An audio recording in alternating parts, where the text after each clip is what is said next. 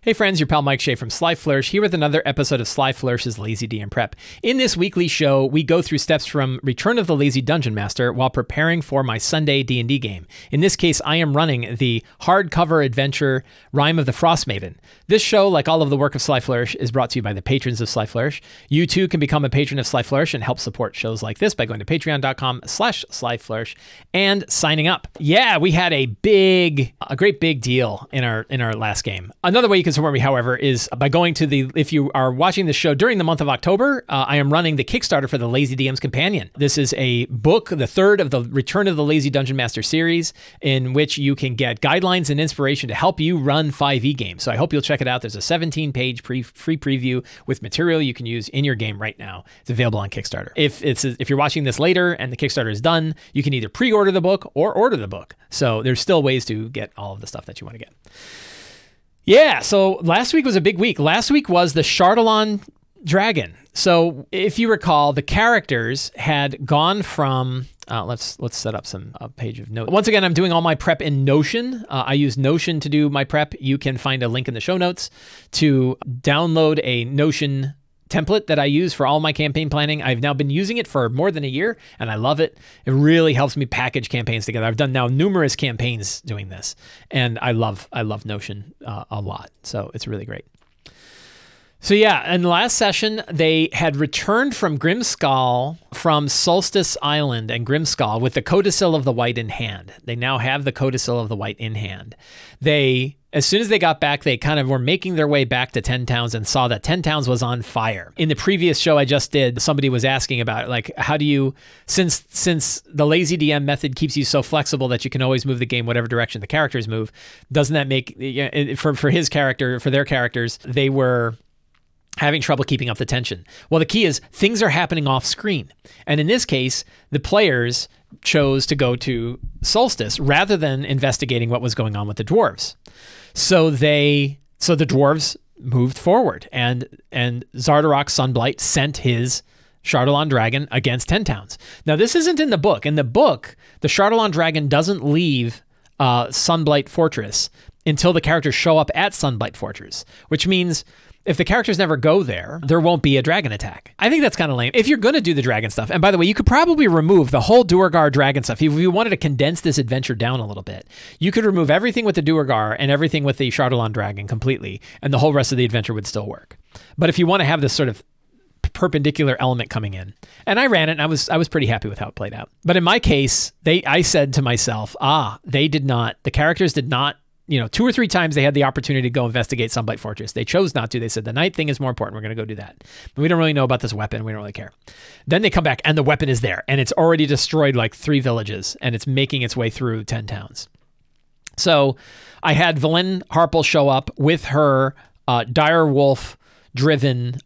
direwolf-driven sleds. She got the characters to 10 towns and they fought the Chardalyn dragon in Caer Dineval.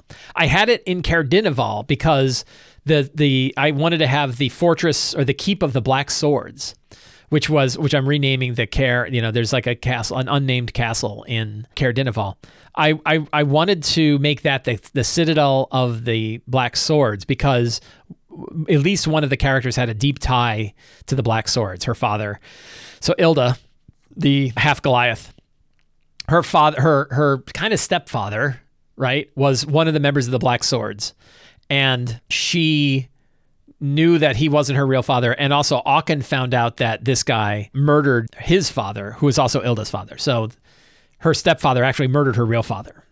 And they found this out. So I wanted to have like some fun stuff happen in Caer Dineval. So I had the dragon attack occur in Caer Dineval. They faced the Chardalyn dragon, and with my modifications, it beat the crap out of them. It was really hard. I think at one point they only had 4 characters, and I think at one point one of them was stunned, and 2 of them were down, and the third was barely hanging on.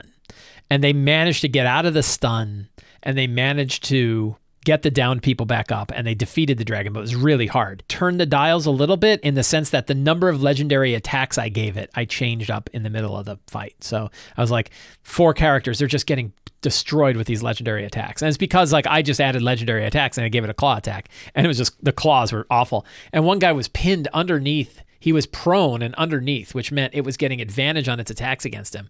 And it crit on him like twice for like 40 damage. It was just awful at 7th level, right? So it was really, really, really hard fight. But they're going to remember it, right? Nobody was bitter about it. And they're going to remember that fight. So then they defeated the Chardalyn dragon, and villagers are starting to come out and figure what's going on. And here comes Aemon, right? Who's Ilda's stepfather. Yeah, Aemon Millicent, right? Ilda's step. He came out and he is smiling at her, and he's holding his arms out to her to like embrace, like come and embrace. Like, I knew you could do it. You are everything we thought you were. You're clearly the right one. You're the one. You're clearly the right one. And this was right at the end of the session, right? And I'm like, what do you do? And Auken is like, I hit him in the back with my battle axe. And so I'm like, Ilda's standing there, and wham, and Auken hits him in the back with a battle axe. He goes, oh, right, oh, Ilda, oh.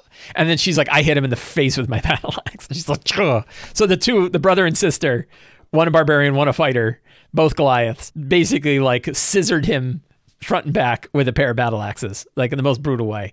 And he dies, right? And so there's this whole like thought of like, oh, what if Aemon is like a mage, right? Like, what stat block should we give Aemon? Should we make him like a really powerful? It's like, how about if he's a noble, right? How about if he's a 6 hit point noble and he's never done anything because he's a scumbag, right? And so, they kill him in one shot, right? He's not a boss. He's not a boss fight. He's just a dupe, right? And so that was a powerful ending, right? Of like this villain that they've seen, right? She's been angry at him since day one of this campaign. And, right there, the Chardalyn dragon is still steaming and destroyed at the end of the block, and all these people are coming out. And by the way, a whole bunch of the Knights of the Black Sword came out of the Citadel to greet them, right? And under Aemon's guidance. And now Aemon is cut in half, and all the other ones are standing there. And so my thought is like, well, what is going to happen next, right? I wish I had done this at the beginning, but I'll do it right now. We're only 7 minutes in. So what are some big lessons that I've learned from running some of these most recent chapters, particularly the Sunblight chapters? There are two chapters dealing with the Sunblights. And those chapters are chapter 3, Sunblight, which I'm not actually going to run for this game, and chapter 4, Destruction's Light. Well, having run Sunblight, the number one tip I would offer is to let that whole part of the campaign happen organically. In other words, the dwarves are building their weapon. If the characters get involved or not, that's up to them. If they don't actually involve themselves and you still want to run this section, you can have the Chardalyn dragon attack while they're out. And then when they come back, the city is under attack. That, I think, is a really cool way to do it. This idea of like, wow, we did this other thing, we come back and now the city's under attack. It shows that the world is moving and dynamic. It's really cool. I think it's better than the triggering idea that the characters go to Sunblight and that triggers the dragon to then fly away. The way it's written is that the characters show up at Sunblight, and as soon as they get there, they see the dragon fly overhead, and now they got to turn right around and go take care of it. I thought that was a pretty lame way to do it. And talking to Sam Dillon about it, who ran it for his group, he also felt like, what if the players decide that they're going to go into the fortress anyway? Will that mean all of 10 Towns is destroyed because they made the wrong choice? I don't like that idea. I don't like the idea that like your only goal is make your way all the way to Sunblight Fortress, and then see it go, and your only good choice is go all the way back again. Like, that just feels lame. So the way I ran it for my Wednesday game is they actually did make their way into Sunblight. They didn't go in through the front door because the front door is a really stupid way to go in. And instead they went through the Underdark. So I had to add a whole Underdark piece where they then go in through the basement of Sunblight Fortress rather than the front door. Because if you look at the front door is like this huge armored door with a switchback path that a Duergar with a snowball could defend. And it works way better if you instead have them go through the Underdark. Any reasonable characters are not going to want to go up to the front door. In the adventure, it's like, well, Grandolpha's already turned over the dwarf that's guarding, so he would let them in. But how would they know that, right? How would the characters know that? So that's really dumb. Instead, they go in through it. And then what I had happen is Zardarok, when he finds out he's under attack, he already knows that he's probably going to die. So once they're already partway through the fortress, once word has gotten to him that we're under attack and I might have been betrayed, because he's always thinking he's being betrayed. Once he thinks he's at the end, he then launches the dragon. So by the time they get to Zardarok, he says, you're screwed. The dragon's already gone. You're going to kill me and it doesn't matter because the dragon's on its way. right? And then they go. And then I like the idea of Valen coming in with the undead wolves and getting them there. But there's all this stuff about timing and distance and which towns they attack. Don't worry about what the book says. Do what is interesting. Do what feels right. How fast do they go? As fast as they need to. Can they catch up with the dragon? Probably not, but it won't destroy all of 10 towns before they arrive because the timing isn't right? Instead, use the drama of this situation. You have the ability to kind of move that dragon where you think it's most appropriate. I thought it was really cool to have in Caer Dineval, so I put it in Caer Dineval. I don't care about how much time it took, right? Because the idea is that making the dragon didn't take any time, right? They just say like the dragon will launch when the characters show up. So there was no timing before then. So why is there timing afterwards? So my big recommendation is to have use it as an interesting way to put pressure on the characters that there's things happening in the world that they might not be involved in, but instead have it launch after they've already gotten through much of Sunblight. I really liked running Sunblight Fortress. I thought the drama between Grandolpha and Zardarok was really interesting. There's lots of NPC interaction that you could do there. It was really cool, but I would probably launch the dragon when they're already well into Sunblight so that they will finish Sunblight out before they have to go back and take care of the dragon. For the dragon fight itself, it did make it significantly harder to give the dragon legendary actions. I'm not upset that I did it. I'm glad I did it, but it was still pretty hard. And you can scale that dragon up as you need. It bothers me that you have this town-destroying dragon that level 7 characters can defeat. It feels like it should be bigger than that. But I didn't want to redo the whole thing so that it's a great big dragon, but then there's ways that you can sort of weaken it. It was kind of hard to do in this one. I did something like that in my Wednesday game, and it was okay, which is there was a small dragon. If you destroy the small dragon, it does a bunch of damage to the big dragon. I actually did do that in this one too, that Zardarok has a small version of the Chardalyn dragon that he uses to control it, and if that is destroyed, it can do some amount of damage to the main monster, however much, half its total hit points. I think that's what I did in ours. It was a way for them to destroy the dragon when they had like 100 points left and they were going to get killed. Drink. So the other thing is once the dragon goes to 10, I wanted that whole plot line done. So I had Zardarok come with it. All right. I had like all of the important characters. I didn't have the Grandolpha drama, so the characters will never know about that in this game. But I had Zardarok show up with his remaining son and they attacked. And that way, all of that was taken care of in one go. And now we can go straight to Caves of Hunger. We don't have to do that. There's not really a lot of interest in going back to Sunblight to deal with the dwarves after they've already sent this. Maybe if you want to do it, you could. I'm ready to move things forward. So I just had Zardarok is already dead. If they go to Sunblight, they'll be greeted there by the dwarves. They'll meet Grandolpha, who says, I've taken over. All the guards are on my side now, and we don't have any problem with 10 towns. So you stay on your side, we'll stay on our side, and everybody will be happy. If they decided to do it. I don't think they're going to bother. So now we're moving on to the Caves of Hunger. We're getting to chapter 6 and chapter 7, which is sort of the finale of the game.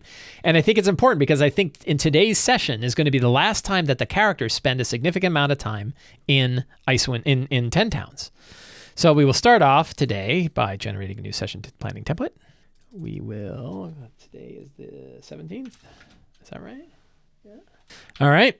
We have our 8 steps, our notes and the 8 steps. Hey, my mom is here. Hi, Mom. We're going to review the characters. I put them in the wrong thing. We want the Sunday Gala. So for our characters, we have Ilda. Ilda is a half Goliath. She just cut down her stepfather in the middle of the street. We have Shadowhawk. Shadowhawk is being hunted by the Knight's Kiss. I think it's time for the Knight's Kiss. I think we're gonna have to do some stuff with the Knight's Kiss today. I know I've been holding off on this and holding back, and I think it's time. The Shadowhawk is a half Mind Flayer who's getting more and more Mind Flayer as it goes, who is being hunted by the Drow of House Zalarin to return him so that they can dissect him and figure out why he's so interesting. We have Auken Dawncaller. Auken, who's the half-brother of Ilda, also avenged his father's death by killing Ilda's stepfather, who is a real... Gorwan Alcazar is a secret noble of the Grey Castle family. This just came out in the last couple of sessions. And he is in it for the money. Perrin Fat Rabbit is a conspiracy theorist. He is a halfling ranger. His brother became a mind flayer. He's got mind flayer circuitry in his arms, but he's not controlled by them. He doesn't have a symbiote in his head like Shadowhawk does. And then finally we come to Candle in the Dark. Candle's had some big drama, and I think Candle's going to have some big drama. Candle is a Tabaxi rogue who used to work for the Xanathar back in Waterdeep, and just recently, during his trials in Grimskull saw the image, made the choice of having the Xanathar murder his parents in a vision. And now his parents are still alive, but he's got to face them again, knowing what he was willing to do and what's that going to do to him. So his character took a real happy-go-lucky shift and now has gone onto a real dark, in a real dark place. So fun, interesting stuff. There's a lot you can do. This is something I was talking about with Sam and Jeff in a recent Behind the DM screen. There's a lot of stuff you can do with the characters that doesn't have to involve mechanics, right? That like the trials. So I ran the trials of Grimskull, right? And a couple sessions back, and it worked really, really well. And none of it had anything to do with mechanics. There was no boon, there was no bane, there was no exhaustion, there was no other mechanical effects. That you don't have to do a lot of mechanics to have a big effect on the characters, right? That you can use the mechanics to help support the story, but in many cases the story can roll on its own without having to do mechanics. So don't feel like if the characters have a bad dream, you have to make them suffer exhaustion, right? Like they can just have a bad dream and the players will still have the effect of that dream. So not everything needs to be a mechanic is one lesson that I will talk about. So where's the game going to start? Well, I think the big start, I have an idea. I was thinking about this last night. And I think I want to start with a flashback, a quick flashback, right?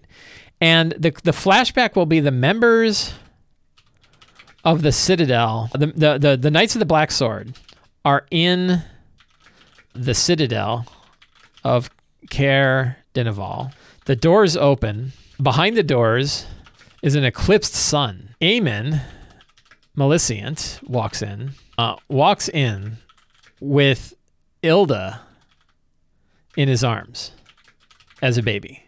Her eyes are swimming with black ink. There is a strange symbol drawn on her forehead. He walks forward to the other Knights of the Black Sword and holds her out and says, "We have done it. We have created, we have created the Avatar. We have created the Avatar. We've created the Child of Thrune," right? And it's Ilda. Then that's the flashback. Then we flash forward. Oh, and then all of the knights, what do? They cut their hands. They draw the same symbol on their head. Draw the same symbol, and then lay prone in front of Aemon, right? We jump forward 20 years, right? Or whatever number of years, 18 years or so. We jump forward 18 years. 18 years later, Aemon is, hewn in half, is hewn on the ground. The Knights of the Black Sword, they all cut their hands, draw the symbol on their forehead, and lay prone, right? Because they believe she's the one. They think that she's the Child of Thrune, right? She's the Child of Thrune. She's the key, right? I think that that's a cool, strong start. Rather than like they all want to avenge the death of, I don't think they cared about Aemon, right? They're all kind of willing to throw themselves at her feet. And then like, will the party kill them because they're a bunch of evil bastards? I don't know. But they won't get up, right? I think they might do one and then realize like, they're just going to lie here while we murder them. Yeah, I don't think we're going to do that. So they might want to find out more information, right? So a secret, which I think they already know, is that Father Latmac worked with Aemon to what? To baptize. I think baptism is a purely Christian idea, but I wrapped it in quotes. Ilda. In reality, let's see, I think Aemon first believed that Ilda was an immaculate conception, but later found out that his wife, what's her name? Oh, wrong one. Aemon and whose mom? Lena. That Lena fell in love with Auchen's father. Melissa fell in love with Auchen Dawncaller's father. And Ilda is his child. Aemon murdered Auchen's father to hide this fact. So the Knights of the Black Sword would still believe that Ilda is a child of Thrune. So he kind of hid that fact and murdered somebody to do it. So that's kind of cool. Which So in my little iteration here, if you're watching this and you're like, what the hell? Who the hell is Thrun? Thrun is an elder evil whose embodiment is encased in a sarcophagus in the bottom of Ythryn, and was originally brought. So Thrun was drawn from the far realm into the world by stupid elves. The elves realized that they had drawn this incredibly powerful immortal entity into the world and really wish they hadn't done it, but they couldn't get rid of it. So they sealed it up in a sarcophagus and guarded the sarcophagus. And the elves who guarded the sarcophagus were known as the Knights of the Black Sword. However, the Netherese showed up thousands of years later. They told the knights, hey, we're taking Thrun because we want to use the immense power that's coming off of that sarcophagus. We're going to use that power to power our magic. So we're taking it. You have a choice. You can join us, which is the smart choice, according to Netherese. You can abandon your post and just give up your swords, or you can fight us and we'll kill you. And about 1/3 of each of the Knights of the Black Sword did that. And I think that, so which one of those three, obviously the dead ones are dead. So there's only two. There's those who abandoned their post, and there's those who stayed with the Netherese. And I think that the Knights of the Black Sword here in 10 Towns took on the name, but are not part of the original Knights. Instead, they found some books about Thrun, and they received prophecies from Father Limac. Father Limac is one of the original Knights of the Black Sword that stayed with the Nether. Father Limac learned magic, powerful magic, from the Nether while serving as the lead protector, the lead guard of Thrun's sarcophagus. Centuries of study, of centuries guarding the sarcophagus led to his corruption by Thrun, thus becoming Thrun's caller. Those are some good secrets. What other secrets do we have going on? I guess that's what, 6 good secrets? So we got 4 secrets remaining. My chair is sliding back. We got 4 secrets remaining. So what scenes are going to take place? So we have the supplication of the knights, right? Supplication of the Knights of the Black Sword. Who else? So we've got a bunch of we want to look at NPCs that are going to work with the characters. So I think Hlyn is going to show up, right? Hlyn is going to show up. Candle and his parents is something we definitely want to do. Are there other bits of interesting downtime? So let's look at each character and say, what kind of downtime activity do they need to have in Icewind Dale? So Ilda definitely needs to meet her mom, right? So Lena's going to show up. I think that could be really interesting. What else? We definitely want to have, I think it's time to have the Knight's Kiss show up. I think that's going to be our big fight for the day. Knights. The Knight's Kiss make their move. That's going to happen. We're really hitting this, closing in on the end of the campaign, kind of. The campaign, I talk about the yam-shaped adventure, right? What is a yam-shaped adventure? A yam-shaped adventure is narrow at the top, then widens out in the middle, then narrows back down at the end. It's actually a pretty effective structure for an adventure, if you ask me, if you're going to have a big campaign adventure. You know where it starts off, right? And Rime of the Frostmaiden isn't written this way explicitly, but it can work this way as a yam-shaped adventure. And the yammy parts are, you run Bryn Shander at the beginning. You run the first adventure there, which is the recover the ingots. I forget what it's called. Oh God, first adventure that's in Bryn Shander. You run the adventure in Bryn Shander. That gets them from 1st to 2nd level. Then the problem with the yam-shaped adventure in Frostmaiden is the way it goes now is it's yam, and then it goes way out right away, because then it's and then there's 13 other adventures that you can do in any order, right? And then it gets, so you have to narrow down how many adventures you're going to run in that beginning. Foaming Mugs, thank you. The Foaming Mugs adventure in Bryn Shander. So you run Foaming Mugs. Then you probably want to have about 4 or 5 quests that you like, and throw the other ones out. And you run those 4 or 5 quests in 10 Towns, and that's chapter 1. And then you expand out to the larger Icewind Dale, and you have these other bigger things. That's kind of the middle part of the yam. That includes going to Grimskull, going to Sunblight, Sunblight and Grimskull are sort of the big pieces of that. And then it narrows back down again. And when it narrows back down, it kind of goes to wherever your conclusion is going to take place. That conclusion could be Solstice and Grimskull. That could be the end of your adventure. Or if they decide to go the other way, the end of your adventure is Yethrin and the Caves of Hunger and Yethrin. And that's what's happening in mine. They're heading down to Caves of Hunger and Yethrin. Both of my campaigns are going the same way. And I think that works effectively. But we're hitting the end. We're hitting the end of that section. So does Aachen have anything going on in town? I'm not sure. His downtime could be returning home. So that could be an option of Aachen returns home. I don't really know what will happen from that. Gorwan Alcazar, I don't know. I don't know what's going to happen there. I could be kind of a dick and have like Torga's, like a friend or a relative of Torga. It would be kind of interesting if one of the former members of the Torg's Mercantile came to him and says, you know, Torga, she died. She died in Revel's End. She froze to death in Revel's End. She never, you know, but she wanted you to know that she forgives you for what you did to her. And he'd be like, what did I do?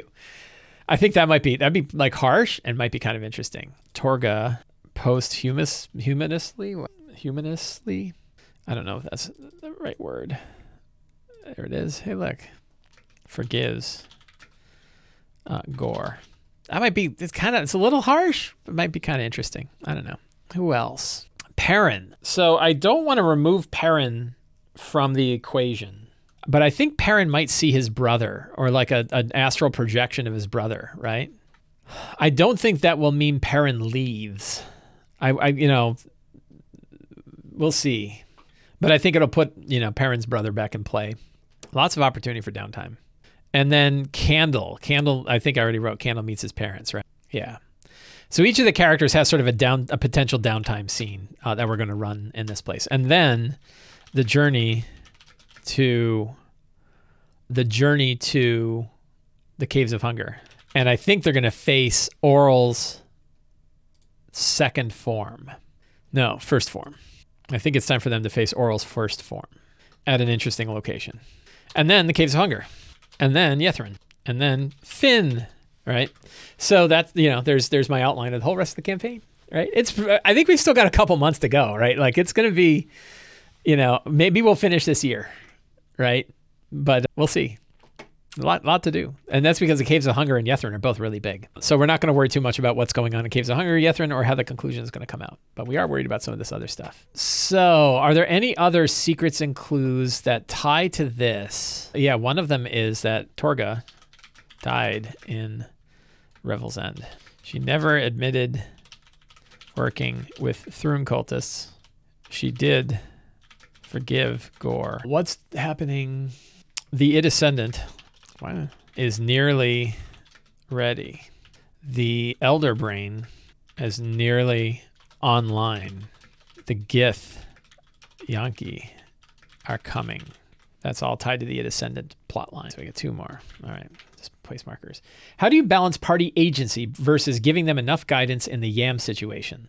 So in this one, it's pretty easy because they can actually choose what their final conclusion is going to be. Are they going to go to the Caves of Hunger or are they going to go to Solstice? And the beginning part, the reason why Yam-shaped adventure is good is because it does give a lot of options to characters. It essentially says that in the whole middle part of the adventure, the players can choose how they want to do it. What path do they want to take? Where do they want to go? What do they want to do?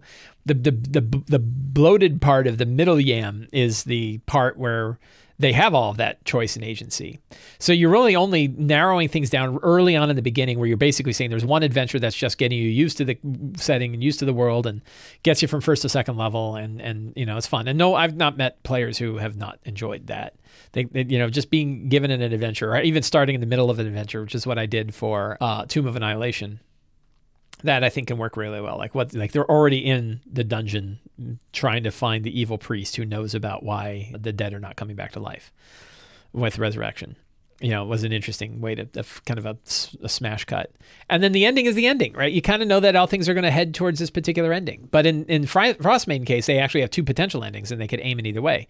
And then of course there's lots of agency in how they complete it, right? Like I knew where things were going to end up in my Eberron game. But I also knew there was a lot of opportunity for choice. What do they do about, their main villain who kind of turned and realized he made a big mistake at the end? Do they kill him? Do they put him in jail? Do they let him go? Lots of options. So I think that you can still put a lot of character agency, a lot of player agency, even if you have these big chapter beats, right? It's a little harder when like chapters 1 through 7 are all assuming one path, right? That's more of a Pathfinder adventure path style where like each one leads to the next one. Like the irony is, I talked about this before, that the flowchart in Rime of the Frostmaiden is completely useless because not only is it just the chapter listings, right? First, second, third, fourth, sixth, seventh. They also don't actually play that way, right? They're all over the place. So that's not how it's not how the chapters work. Instead, you want branching paths and branching forks, and Sunblight stuff can happen somewhere in the middle, and they can choose either one of these other two. There's actually, the flowchart works totally differently. So yeah. Fantastic locations. I only need one. I need the location where they face the first form of Oral. Charred Glyph Podium of the Netherese. Obsidian Charred Rock of the Netherese. That's kind of interesting. Pristine Poisonous Geode of Oral. That's kind of interesting, right? Maybe a huge version of the crystal that they destroyed is there. And it's not poisonous, it's frozen, right? But it's being protected by the first form. That is pretty neat. I like that. It might be better. I made a mistake that I picked the wrong form for the situation. Let's take a look at the second form and see what she can do. She rejuvenates. She has legendary resistance. She has magic resistance. Unusual trait. Doesn't need to drink water. She attacks twice with her Morning Star or hurls 3 ice darts. Ice darts are +7. They do 8 damage. A god. So let me get this straight. You have a god who's walking around and she throws ice darts that do 8 points of damage. That sounds like a god. That sounds really powerful. Wow.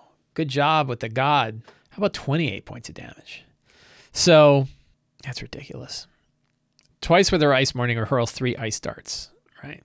She can do Cone of Cold. Okay, that's not nothing, right? She can create ice methods. That's fine. Ice Stasis. Magically creates a gem-sized ice crystal that hovers in place 5 feet in front of her. Seen within 60 feet. So she can trap someone in the crystal. That's cool. Crystal is also freed if the crystal is destroyed. All right, so I like Ice Stasis a lot. Legendary action. Being a god is all about knowing when to hold back on ice dart damage. She can make a weapon attack. Ice Flurry. Each creature in 30 feet takes, 5 points of damage. Splinter. Creates ice method that causes one ice method she with 60 to die. A method that dies this way does not use this death burst. Instead, each creature within 10 feet of the exploding method. That's not bad. That's kind of interesting. I think we're going to have the second form attack. She's already created the tomb, and she's riding on Iskra. This is going to be a hard fight. She's going to have to fight the second form of Oral and Iskra. I think that's pretty good. That's pretty cool. That's hard, right? That's going to be a hard fight. Let's make an encounter real quick. I got some time. We will go to collections, my encounters. We are going to create a new one. We're going to call this Oral plus Iskra. We're going to manage the characters. In this case, I'm going to assume I have everybody, but I don't think I have everybody. I'm not sure. We'll find out. So I have 6 characters, and we have Rock, boom, and we have Oral, second form. Oops. That went from easy to deadly, really fast. How deadly? Adjusted is 131, let's see, 131 experience? That's crazy. I guess you have a CR10 and a CR11. It gets really big. But she only has ice darts, so we're okay. So we will save that encounter. Because I think that will work. Like 7th level characters, this is something I wanted to talk more about. 7th level characters, I think, have more tools at their disposal to really change the challenge of an encounter than they do otherwise. And an example is the Rock. I don't think we have any characters who can do it, but 4th level spells, you have Banish and you have Polymorph. You have 2 Save or Suck spells that can work really well. A Banish on a Rock, she has a charisma, I guess a +3 to charisma saving throws, right? But you can banish her and then the Rock is gone for the whole battle, right? If concentration isn't broken. So we'll see. We'll see how that goes. If you have to face them, it could be really hard. And I think, so damage-wise, ice darts are so dumb. I'm going to do 2 of those instead of 3. And we're going to beef up the damage on that. I don't know what we're going to That's so lame. We'll add the cold damage on top. So it does 5 piercing and 9 cold. That's better than 3 cold. Was this ridiculous? It's still really weak for a god, but it's only one part of a god. Right? It's just one form of a god. All right. Grr. Monsters, rock, oral. Oral's second form. And that means Oral's first form is in the Caves of Hunger. Right? Or around. They'll have to face the first form some other time. Then I also need the Knight's Kiss. And I know I looked at the Knight's Kiss last week. So let's save ourselves a little bit of time. We'll go back to last week's campaigns. Whoops. Old session notes. Sunday. Yeah, so here's the Knight's Kiss. So I'm just going to steal this section, save myself the trouble of pulling up a bunch of stat blocks, and drop in the Knight's Kiss. I don't know how I'm going to format them, or I don't know what kind of battle that's going to be. I can make another encounter. So actually what I can do now, since this encounter exists, is I can link it. So I can have rock plus oral and link that encounter. And then, whoops. And then Knight's Kiss, we will... Come on. What happened here? Collections, my encounters. Create new. Knight's Kiss.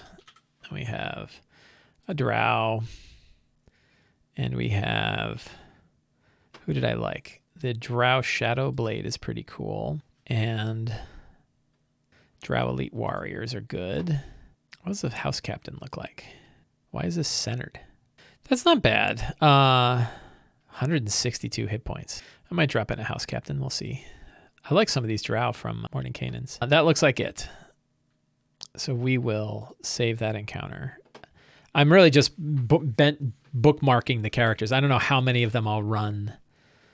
You know, probably maybe a couple of, like, you know, I like to do a lot of, if you want to have a group seem like there's a lot of them, you throw a lot of regular drow, right? Not everybody has to be an ass kicker, but a couple of elite warrior. Oh, there was a mage. Isn't there a drow mage? The drow mage, right? We'll add a drow mage. Whoops, I guess it doesn't count. So I guess I got to go back. There's a Knight's Kiss. And we will add a edit, and we will add a drow mage. There. Poop. Save. All right, we're good. Now we'll grab that. And we've got our Knight's Kiss encounter. Whoops. Good. Okay. When and where are the Knight's Kiss going to attack? Somewhere in Icewind Dale. I don't know. It's going to be during the downtime scenes. And I think they're going to try to grab up. And hopefully there will be a way to manipulate the situation so that the other characters can get there. And they can have this fight against the Knight's Kiss. And that he doesn't get sort of grabbed up. I don't know. I don't know how I'm going to play that out. I'm playing it by ear. Secret. The Knight's Kiss wants to capture Shadowhawk in Icewind Dale and bring him back to Menzo Branson in 10 towns, right? Yeah, so that's all good. We're going to have a lot of fun downtime. So we have Candle's parents, and Candle's parents are Crescent Moon and Hot as Fire. Crescent Moon and Hot as Fire. We have Eamon, who's dead. We have Lena. She'll be there. Oh, so we're going to go way back. Oh, I don't know if I'm going to be able to find it. I'm going to probably try to dig it up before the game. Or maybe we'll just create a new NPC. Nobody will remember. So we have Radcliffe. Radcliffe from Torgs confronts Gore. What else? Yeah, there's so many potential NPCs that could show up for this one because of the beginning. Oh, we have Flynn. Yeah. We have the Goliath. We have the... I'm going to have to go look all this up, and I'm not going to bother doing it right now. We have Perrin's brother. Who else? I think that's good for NPCs. Treasure. You can always drop in a relic. Is anybody weak on treasure? I don't think anybody is.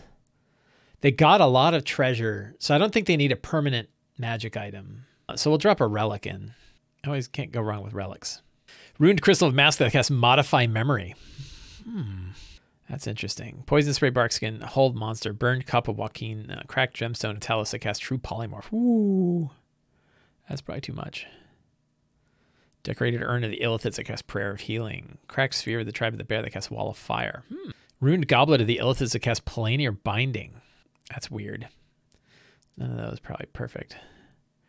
Blade Ward, Staggering Smite, Banishing Smite, Glyphed Dagger of Helm. I think we'll change this. And a Crystalline Dagger of Oral that casts Banishing Smite. I think that's pretty cool. Maybe it's a Crystalline +1 dagger. Maybe it's an actual dagger, but it can only cast the... I think we'll just make it a regular dagger that can cast Banishing Smite once. That makes sense, right? Because she has that crystalline thing she could trap someone in. So a shard of that you could hit and trap somebody on a hit. DC 15. So make it a good DC. But you have to do it on a hit. You have to hit them with the dagger. I think that'd be pretty cool. So, any final secrets? What's one last secret that I can drop on them? Something about the Caves of Hunger or Yethrin? How about Father Limek has been seen near the Caves of Hunger? Some believe he isn't even real. So in reality, Father Limek is a lich. I'm going to replace the demi-lich that exists. He could be a demi-lich, but maybe he's like astrally projecting himself, right? So maybe he's a demi-lich. I can't decide if he's a lich or demi-lich yet. I don't know. But I think I'm going to replace the lich that's inside with Father Limek. I think that will be more interesting. And I think it'll be a lich or demi-lich. Let me look at demi-lich. How many times do you get a chance to run a demi-lich? All right, CR 18.